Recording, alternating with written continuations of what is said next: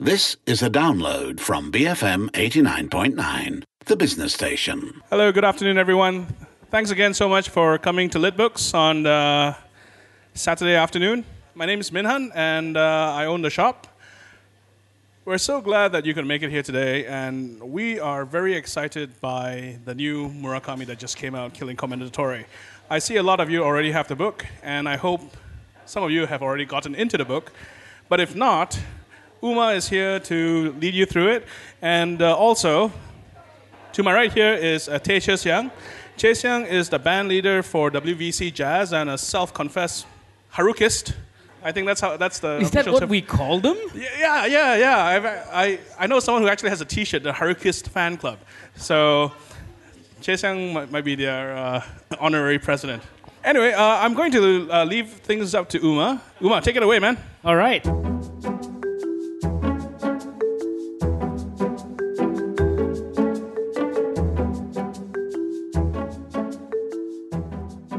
You're listening to Bookmark with me, Uma Pagan.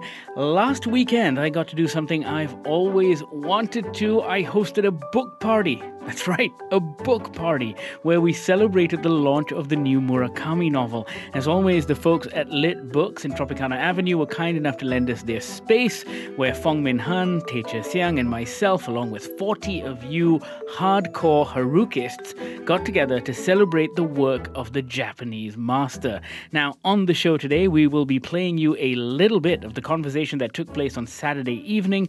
We kicked things off by talking about our first encounters with Haruki Murakami.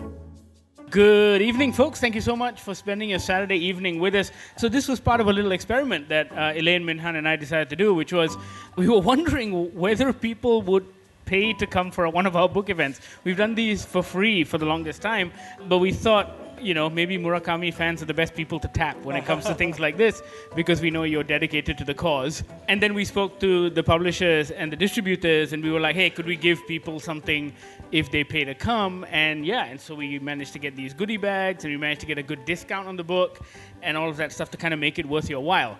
I've wanted to do one of these for a long time, which is kind of different from what we usually do, which is a thematic conversation about something. But I've always wanted to do something dedicated to a specific book or writer. And I guess there are few writers out there that kind of command this sort of fan base. I mean, if there was a new Harry Potter book that came out, I'm sure people would flock to that sort of thing. But Murakami has a kind of cult status among a lot of readers across the world.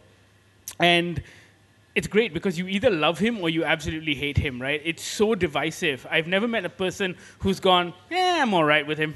I'm okay. Just speaking from when I hated Murakami. Yeah. When I first opened this bookshop, I refused to stock Murakami. Honestly, you can ask my wife, you can ask... I refused to stock Murakami, and I was like, Murakami, overrated. What is this, man? It's like, I'm not going to waste time stocking the book. But only because you read the wrong one. It's exactly because I read the wrong one. And it wasn't until this gentleman on my right, Che-seung, said, hey, Minhan, I've got a great idea. I'd like to do a jazz performance here based on Murakami. And I was like, But you know what? I binge read a lot of Murakami in the last 2 months. And I have to say, I've crossed the line. I'm no longer a Murakami hater.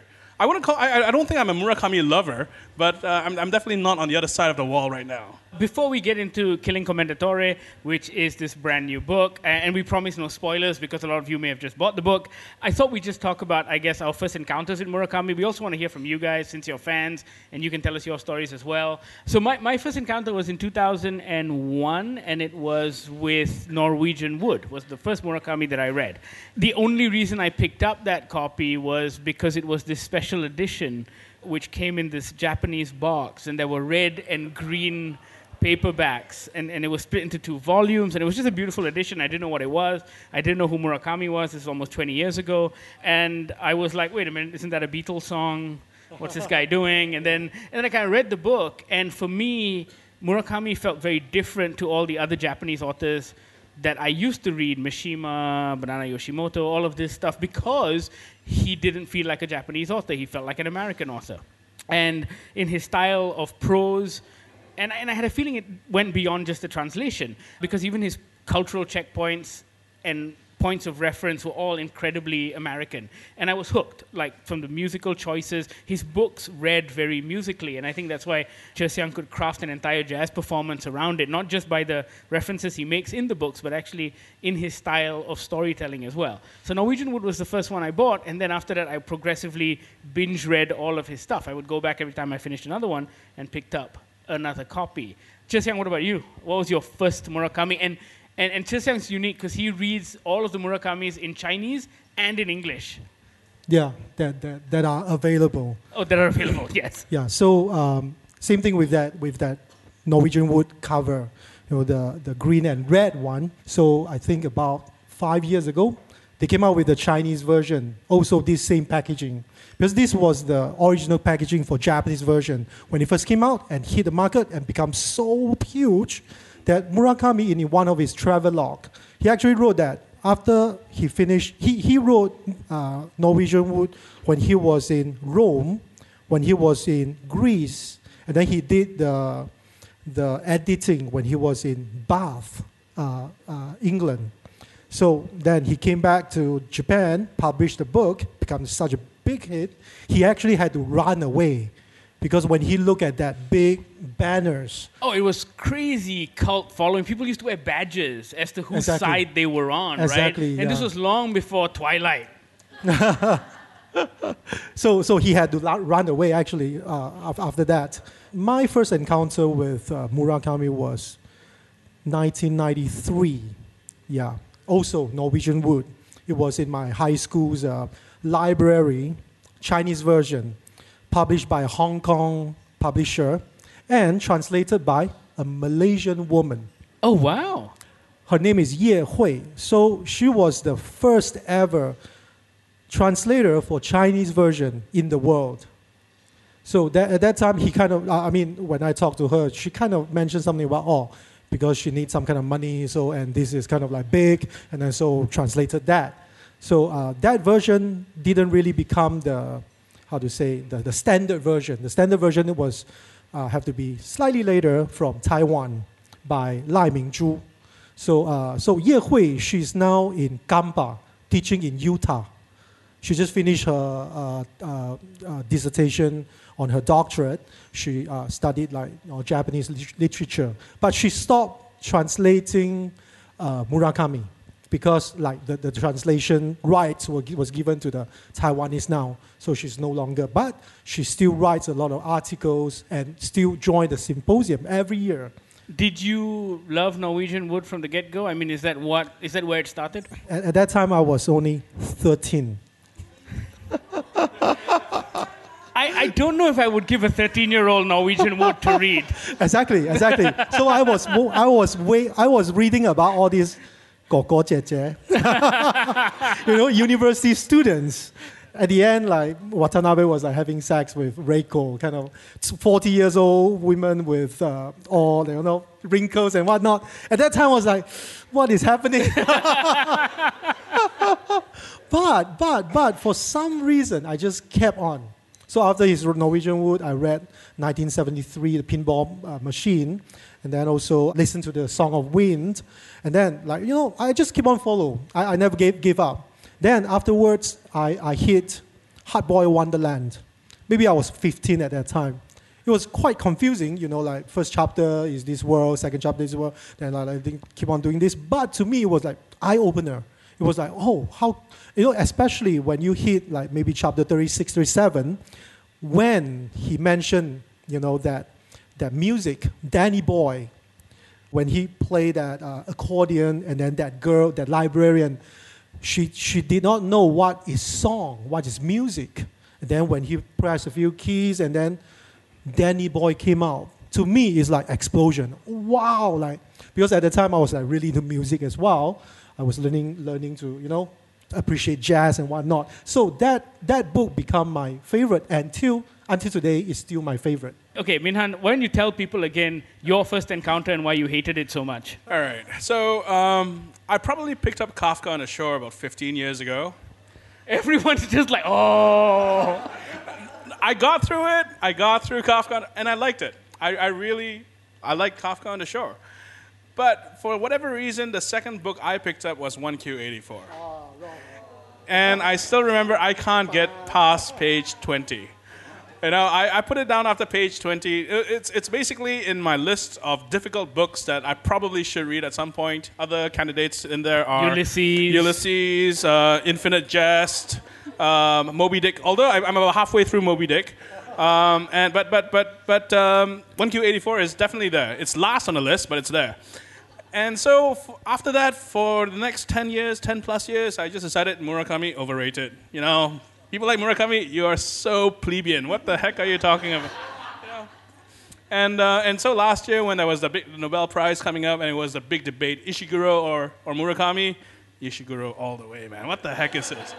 So anyway, so it's really thanks to this gentleman on my right that I'm sitting here today because, like I said, he basically just comes up to me one day and says, I love your bookshop. I want to do a jazz show here. What are you going to do it on? Murakami is like, oh. Okay, I own the joint. I don't have a single Murakami book. I better bring some Murakami books in here. If I bring some Murakami books in here, I better read some of them. And I started with South of the Border, West of the Sun. And I thought, okay, this is a lot more palatable than I remembered Murakami being.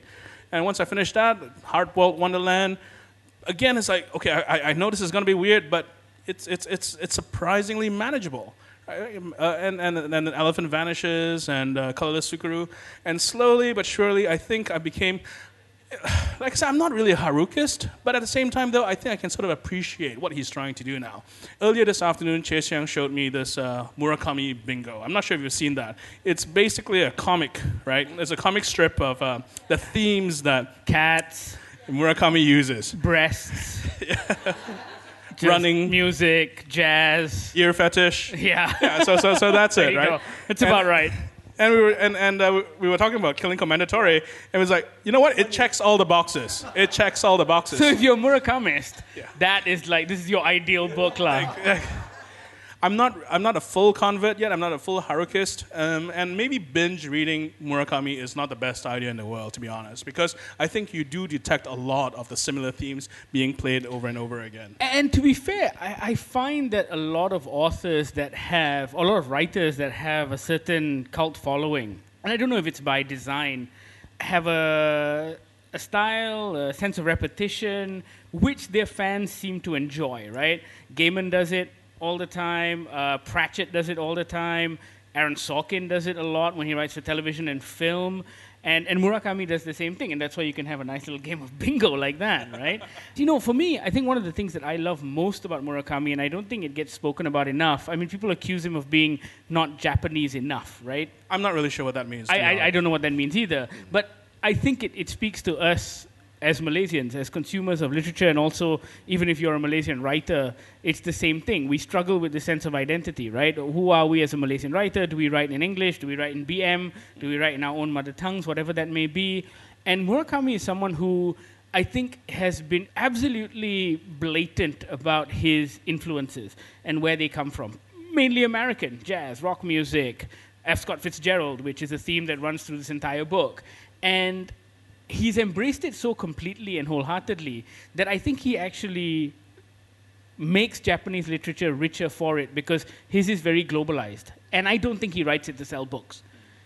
Because if he did, then he'd be doing 100 interviews and stuff, and he just likes to jog by himself in Central Park and like avoid the world, right? Yeah. So in that sense, I think his is a Japanese literature that we don't often see, and one that's actually a lot more global than what we usually get translated into English. Definitely, I agree with that. But at the same time, I do think that he's a very Japanese writer. Maybe he doesn't really write about, to the Westerner kind of point of view, very exotic kind of Japanese kind of thing.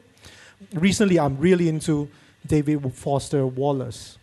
I'm now actually reading Infinite Jest, about 400 pages now. It's really tough. But well, also. So anyway, so I compared them a lot because I kind of like read quite a few David Foster Wallace, and then of course I read a lot of Murakami. And I find, because I know that David Foster Wallace at the end killed himself, like after the success of Infinite Jest, and also one of his last books was The Pale King, I kind of finished it. It's an unfinished work, but it's amazing. It's amazing. But they kind of talk a lot about the mundanity of daily lives and whatnot. But one person, this side, I see the Japanese in it is that Japanese really good at making mundanity become an art form, Zen, Buddhism kind of thing. I go to Japan a lot. My wife is Japanese, and I try to know more about Japan a lot more, and I kind of find that Japanese are good at that. And in his books, that's kind of like, that cooking spaghetti and ironing that shirt, like 20 different steps. I mean, when I was younger, I was kind of impatient about it. But now, when I reach this age, I really appreciate that. I find that's a really good strategy on the part of Murakami to let you get into the mind of his characters. And Minhan and I were talking about this when we were reviewing the book. And it's weird. It feels a little jarring at first.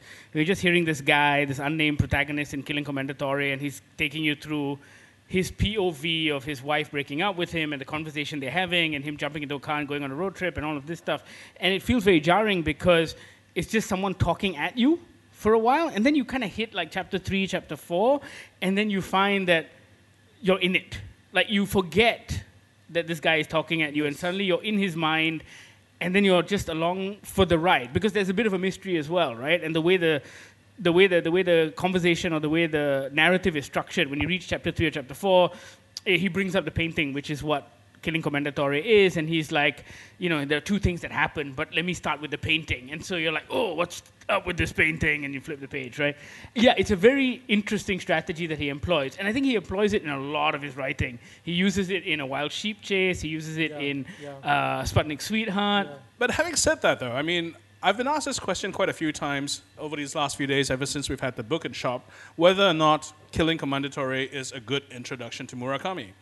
And I think Uma and I disagree over this. I say it actually is, because there are three things going for it, right? For those of you with the book already, you'll know that it's a very readable and accessible book compared to something else, like even Hard-Boiled Wonderland, for example. Hard-Boiled Wonderland, although it's, Jae-Sang loves it, and I know why he loves it, but the thing is that the writing is not always the easiest to get into. And the way that the chapters alternate between two different stories makes it especially hard for readers to get into it. Whereas with Killing Commendatore, it reads like a mystery. Even the prologue itself sort of gives you that sense as to, there's something to be solved here. All right, I don't want to give anything too much away, but because of that, it's very readable, it's very pacey, and it keeps you turning the page. In fact, I would say, of all the Murakami books I've read so far, it's probably the most accessible of the lot. So the reason I disagree with that and say that this isn't the best work to start with is not because I disagree with Minhan's assessment. I agree, it is very pacey, very, very readable. But it is very Murakami. And I think we love it more because we know who he is and the kind of metaphors he constantly implies and the kind of tropes that he goes back to. And so there's a sense of familiarity for us who've read a lot of his work that we're like, oh, that's cute. And it's like it's very self-referential at points, but in a good way.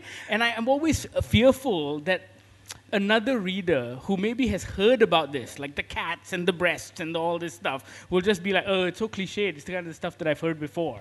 I'm just reminded of a quote from the Guardian's review of the book.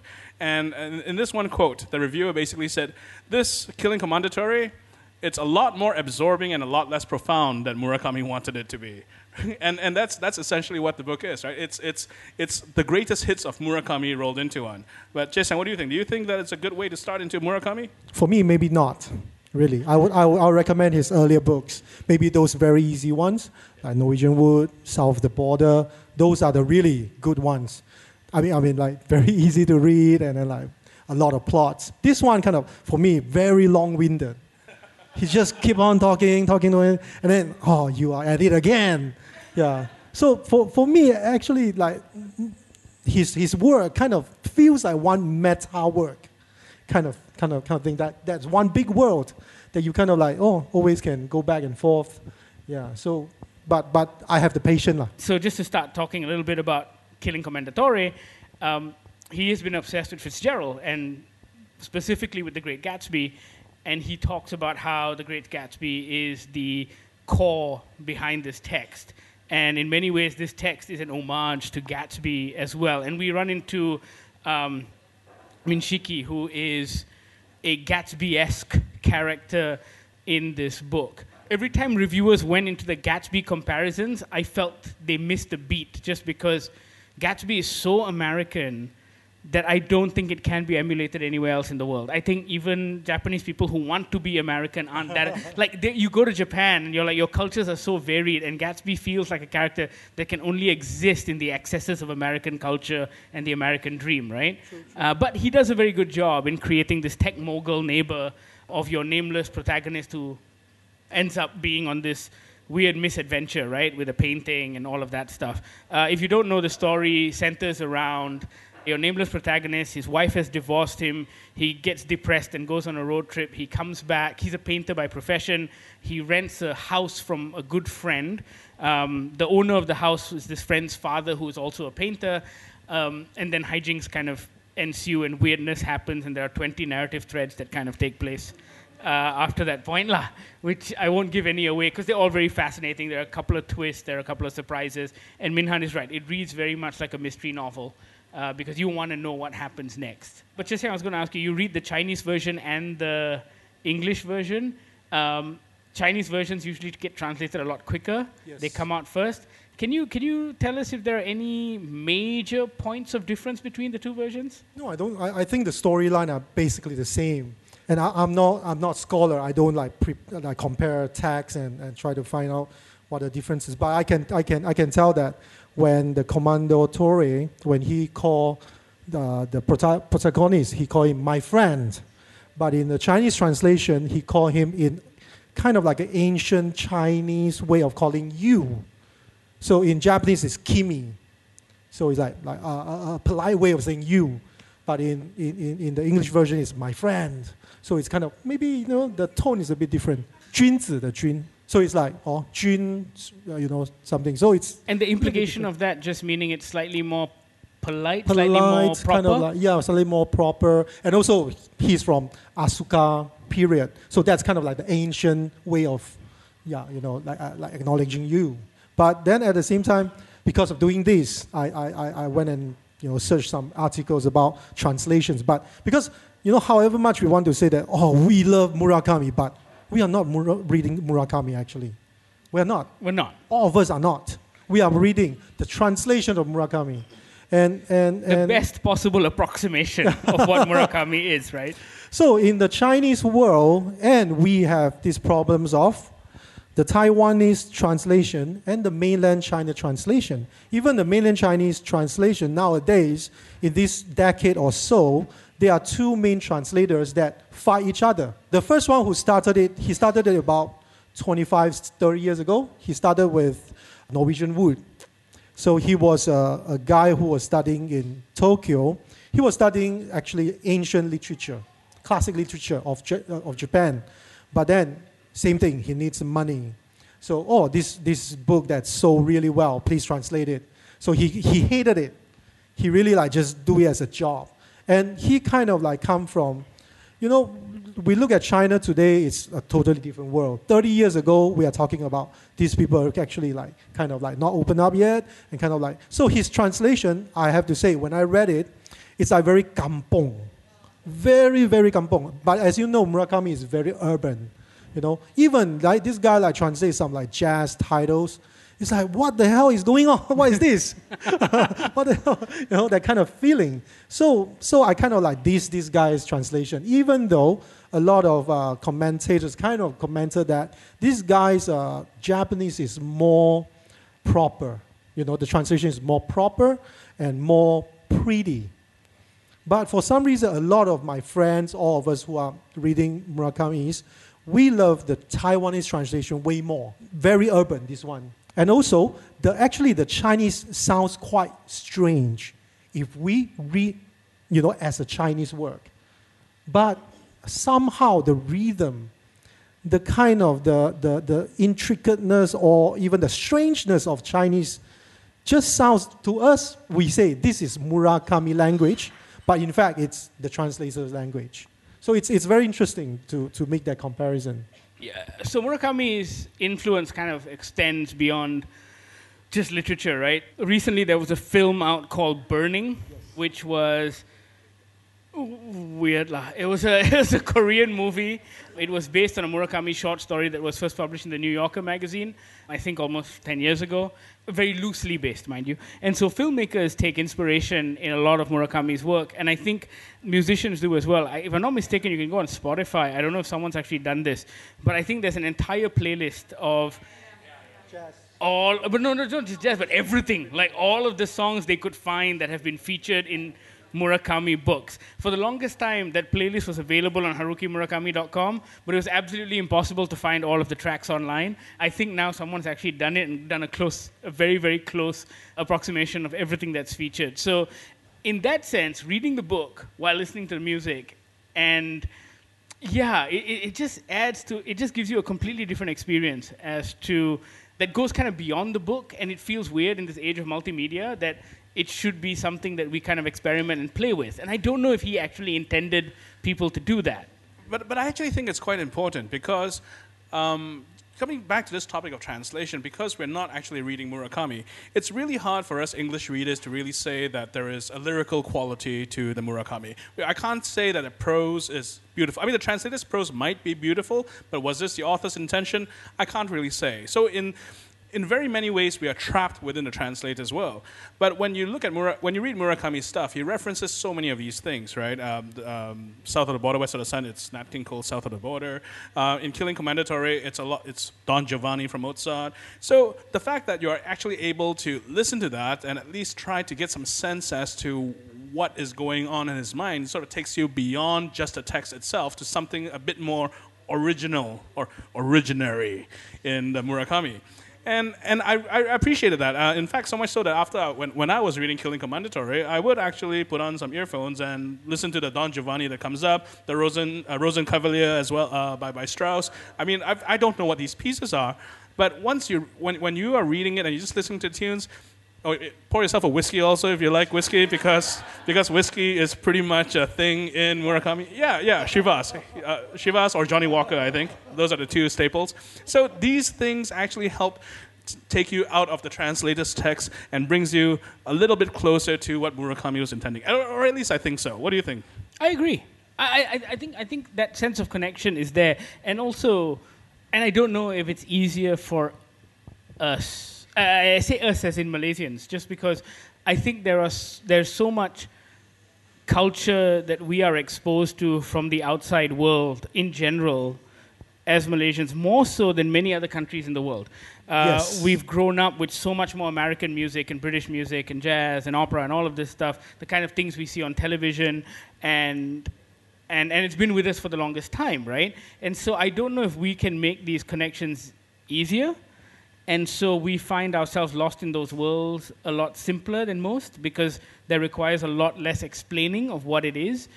For me, Murakami played a great influence in my appreciation of jazz. I was in my early 20s. I knew nothing about jazz when I first started reading Murakami, but the more I read about it, it made me want to explore the music that he kept talking about. And what was great was, as I was, and I'm sure you must appreciate this as well, as I'm reading the words in the book, and I'm listening to the music that he's talking about, there's a greater weight to both things, because now I cannot listen to South of the Border without picturing Murakami or those two characters lost in love and all of that stuff in the streets of Tokyo, right? Yeah. I kind of feel that as a Chinese reader of Murakami, we are very blessed, because I would say close to 50 titles were translated into Chinese. Not just novels, not just novellas, not just short stories, but a lot of articles. He used to write for magazine. So those were compiled into, like all these, compilations. And also he wrote a lot about music. There was even like 2 or 3 books of his music critics was, published in books. And then he wrote 2 volumes of jazz portraits. And he worked with an illustrator. So illustrator will draw those, the portraits of jazz musicians, and he will write his own rhapsody about all these musicians. So we get to enjoy those now, but you guys cannot, sorry. And he writes really, really good travelogues. Really, really good travelogue. So I really love the one that he wrote about when he was composing Norwegian Wood in Greece. That was like compiled into 2 books. And then there was one collection of travelogues that he traveled to like Mongolia before he wrote Chronicle. So about that war in Mongolia. And also, he wrote about Sydney Olympics. It's become a book even. So yeah, we get a lot more. We are reading translated works. And also J. Rubin in one of the interviews says that if you are reading my translations of Murakami, you are actually reading 90% of my words. That's what he said. But at the same time, if without Murakami, can J. Rubin write this book? Maybe no. So it's a little bit like jazz. So for us, we play standards. We play Somewhere Over the Rainbow. But if without, we pride ourselves of, playing 5 choruses of solos, whatever. We do paint a different pictures based on that song. But still, we need that original to come out with our version of Somewhere Over the Rainbow. Yeah, no, you're absolutely right. It's like it's a version, it's a rendition, it's an interpretation, right? Yeah. That's what translation is. And our language evolves and changes, and who knows what a Murakami translation is going to sound like in 20 years or 30 years. Definitely, yeah. In English, in Chinese, it's going to be different. If you look at the various versions of Don Quixote that are out there, it's fantastic, because just doing a basic comparison of the first chapter alone, and you see how much the English language has changed over the last few hundred years that they've been translating that book. And it is really quite fascinating, because it becomes a lot more accessible to us as English readers, but I don't know how far it strays from the original, right? Even though it is a translated work that we read, the fact that it is, it's a melange of homages, right? It's not just to The Great Gatsby. Just a quick show of hands. How many of you people here actually like The Great Gatsby? Minority. See, Uma, it's a minority. Whatever, just because you don't like it. Stop trying to build up a following. I can't stand The Great Gatsby. I think it's one of the most overrated novels ever written. But because Killing Commendatore, yes, he quite publicly states that it is an homage to The Great Gatsby. And if I'm not mistaken, I think he very recently translated The Great Gatsby. But because as an homage, it only borrows the structure and the shadow of The Great Gatsby, I actually found Murakami's Great Gatsby a lot more interesting than the original Great Gatsby. And this sort of feeds into this whole notion of translation, right? Because The Great Gatsby has been translated into Killing Commendatore, so has Alice in Wonderland. And a lot of you must know that Murakami has this strange fetish with Alice in Wonderland. The White Rabbit makes an appearance almost all the time in different guises, and it's always about being trapped underground and making your way back up through again. So, all these things are prevalent in Killing Commendatore, so if you are a Harukist, you would probably read this and go, bingo. But similarly, I think he has managed to put his own touch to these homages. I think he has managed to create something very original and very interesting towards the second half of the book. There's a very clear point at which Murakami tells you how to read his work, which is quite interesting. Even as a writer, as an author, doing that to your reader and doing that to your audience is a very interesting step in kind of forcing you to read a book in a specific way, which I find is quite controlling and fun at the same time, right? The other thing about Killing Commendatore, which I think is, so people are asking me, where would you rank this as a Murakami work? And that's a question you end up getting all the time, right? Whenever a writer is established as this, he's in his late 60s, I think he's 69. Late 60s, yeah. Late 60s right now. People are talking about Nobel Prizes and all of that stuff, and every time a new book comes out, everyone will be like, is it his best? Where would you rank it? Top 5, what would you say? For me, my personal preferences aside, because I tend to like his slimmer volumes and the style he employs in his slimmer volumes remind me a lot of Graham Greene and F. Scott Fitzgerald. And that's why I like them so much, because I think Graham Greene's slim volumes, whatever they may be, are very perfect pieces of prose, because he's such a tremendous writer in his sparseness of prose. And I think when Murakami employs that, it's really, really good. But my personal preferences aside, I think this ranks right up there as one of his best, just because of the sheer scope of it and what he's tried to put out there. And I guess even the commentary on Japanese life and Japanese society, and it's very contemporary. That's something I find that is quite rare for older writers, whether it's American, British writers, or even Japanese writers. Murakami is someone that doesn't feel out of touch with today's society. You know, when you used to read even new books by Philip Roth, you're like, yeah, Philip Roth, you're still in the 70s, right? It feels like an old guy writing. This does not feel like an old guy writing, and I think that's quite impressive. I would say it's very easy to read, that it goes very fast. Yeah. Favorites? No? One of your favorites? Still no. Still no. I kind of hold on to my old favorites.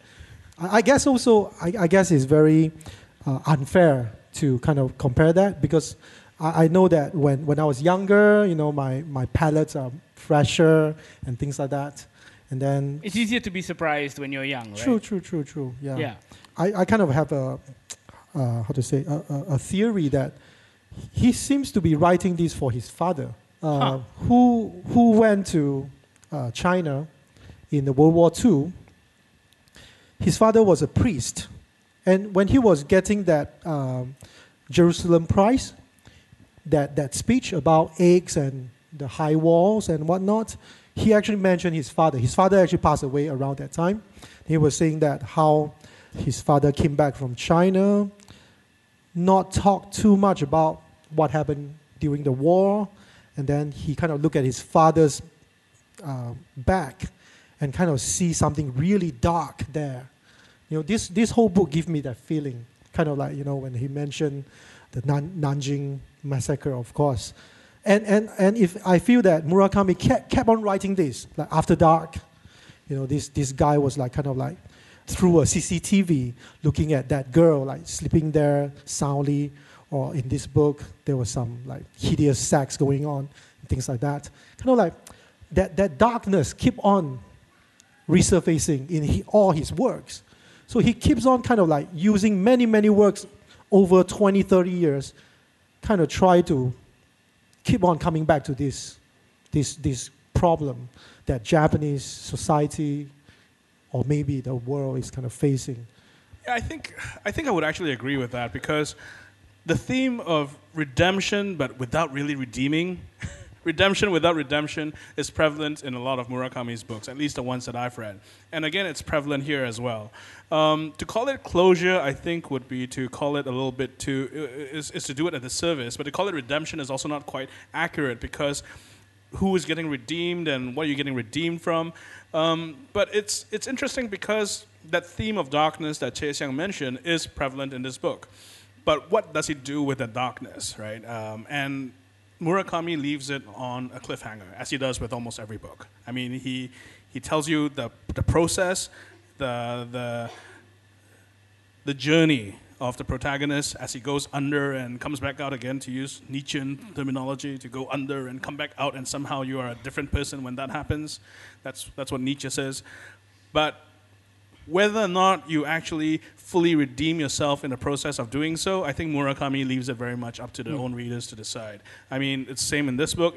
Colorless Tsukuru 2, for example, and even South of the Border, West of the Sun. Again, the protagonist goes through a whole process of trying to redeem himself, and at the end, you want to give him a happy ending. Murakami tells us he's happy. No, he doesn't tell you he's happy. There is no happy ending, just like real life. Well, there isn't a sad ending either. Well, it's not a sad ending. There's just an open-ended It's just an ending. Yes, it's just an ending. It just stops. But he always, I think, gives you enough information for you to make up your own mind. I Googled.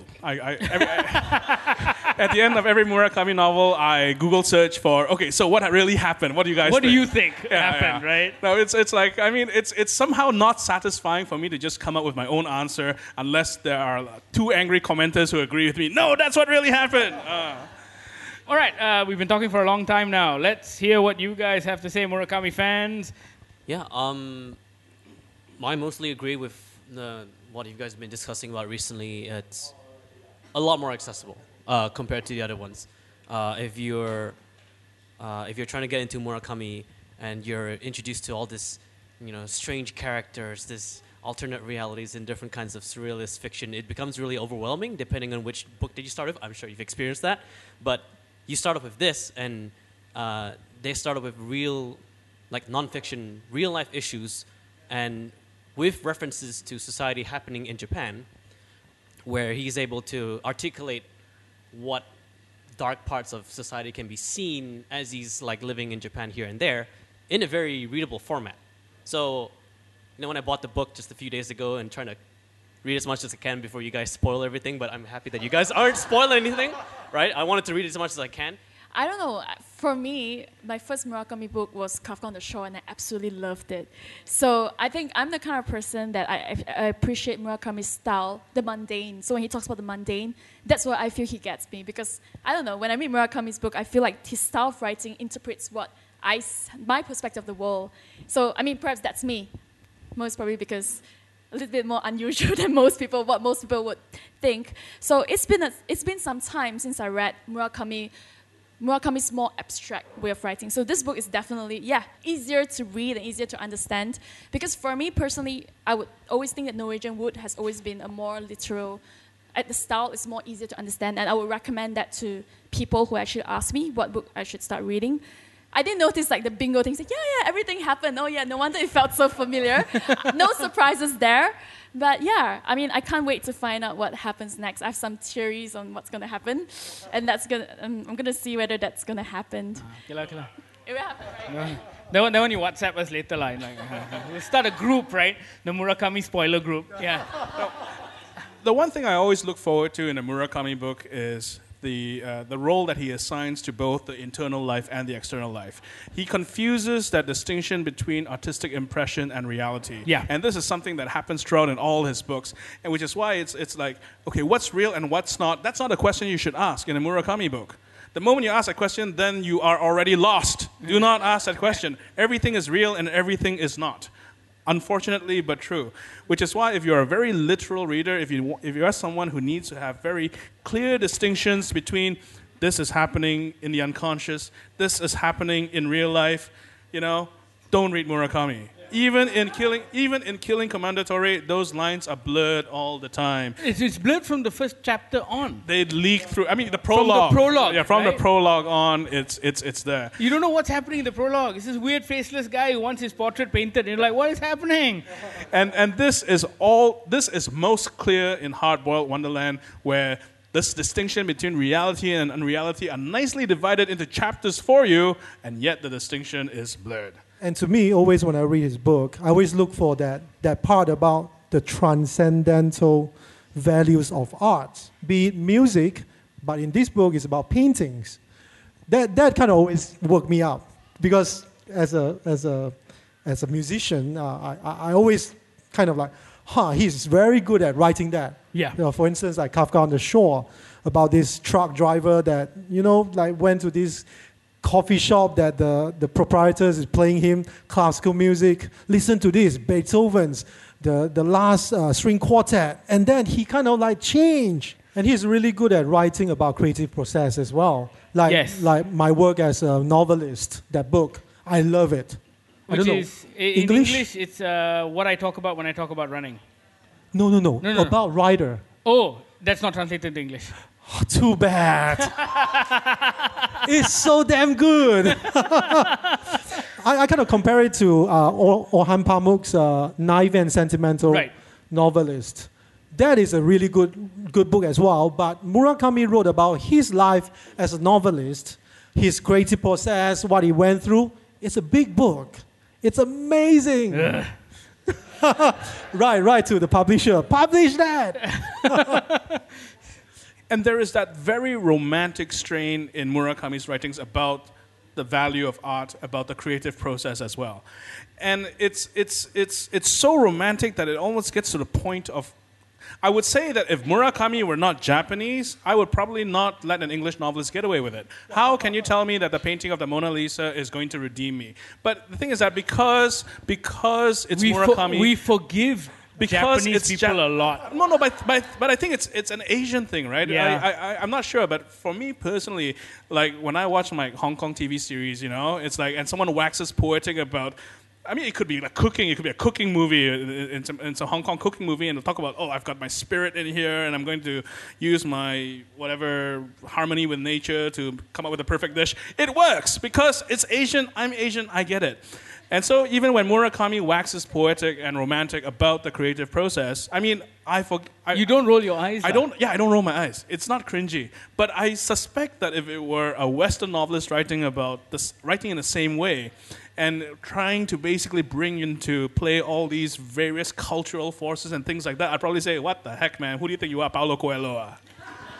Probably is Paulo Coelho. Sorry, it probably is Paulo Coelho. Anyone else? You can either tell us about your first encounters with Murakami, or you can add to the conversation, or, yeah. So some parts of that are quite related to certain elements of Japanese values. So wabi-sabi and mushin are most likely the ones where they talk about an appreciation for beauty. And some of these values are not only they're not taught. People grew up with that. And they accepted it and they made it as such. So some of the writers actually integrated it. And when they write stories like these, they have the assumption that I have an appreciation for these kinds of images that represent these characters in my story, therefore I shall write them. And for Murakami, because he made such images so accessible by having, factors from all around the world, influences and globalized, when we look at it, it's like, oh, okay. There's like an element of Japanese value, Japanese beauty, appreciation, plus Murakami's strange ideas, plus influences from all around the world. And you have something extremely unique and something that only works in that context. And then when you try to see something very similar somewhere else, it's like, what the hell? What's this going to do anything? So. Yeah. The only Murakami book I read from cover to cover is what I talk about when I talk about running. Which is amazing. Which is amazing. My question is for Chesiang. So, Jean Le Carré said that if your book is a cow, the translation should be a stock cube, a beef-flavored stock cube, not a chicken-flavored one. Okay? So if you read in... Do you speak Japanese? Do you read Japanese? Okay. But the fact that you read in Chinese and English, what is it? Is it a beef cube? Or are both variants of the same animal? Or are they different? This is a hard question. But then, I thought about that because my first language, of course, is Chinese. It feels closer. And when I read English, somewhat, further. So, but that particular book, I read both as well. And I think, what they are talking is basically kind of similar. It's just that it took me longer to read the English version. I would say half cow still. So I speak and read Japanese. I was on exchange in Tokyo for a year, and I was studying Japanese back in Australia. And a lot of the exchange students, they love Murakami as well. It's gone to the point where when we talk to our Japanese teachers about it, when we asked about like what kind of literature would we read, the teacher actually changed the schedule to ask us to read a Murakami piece in complete Japanese, and it's for practice, and it's to keep the interest up. So I read, I don't know if this is in Chinese, Toni Takitani? Yeah. That was a movie. That was a movie. Yes, that was a movie, yes. So in the class, we were given a free copy of the whole story, and that was how we learned the kanji, and that was how we learned how he would do his prose in Japanese, which is 10 times harder than reading the English because sometimes the metaphors are so strange. Like they're very different from how you would read an English version. All right. No, let's wrap the discussion because there's like over an hour of tape. But you have stuff to give away. Yes. I don't know. I just want to make sure that everyone, you've got a little slip of paper with a number So on it. we had a lucky draw. We gave out books and vouchers and limited edition dust jackets. It really was a lot of fun. Now, we do these once a month, sometimes twice, so be sure to come along for the next one. We will be doing a Halloween horror special on the 31st of this month. Go check out the Lit Books Facebook page for more information, and I hope to see all of you there. You've been listening to Bookmark. This is BFM 89.9.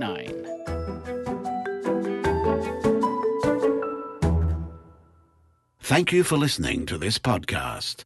To find more great interviews, go to bfm.my or find us on iTunes. BFM 89.9, the business station.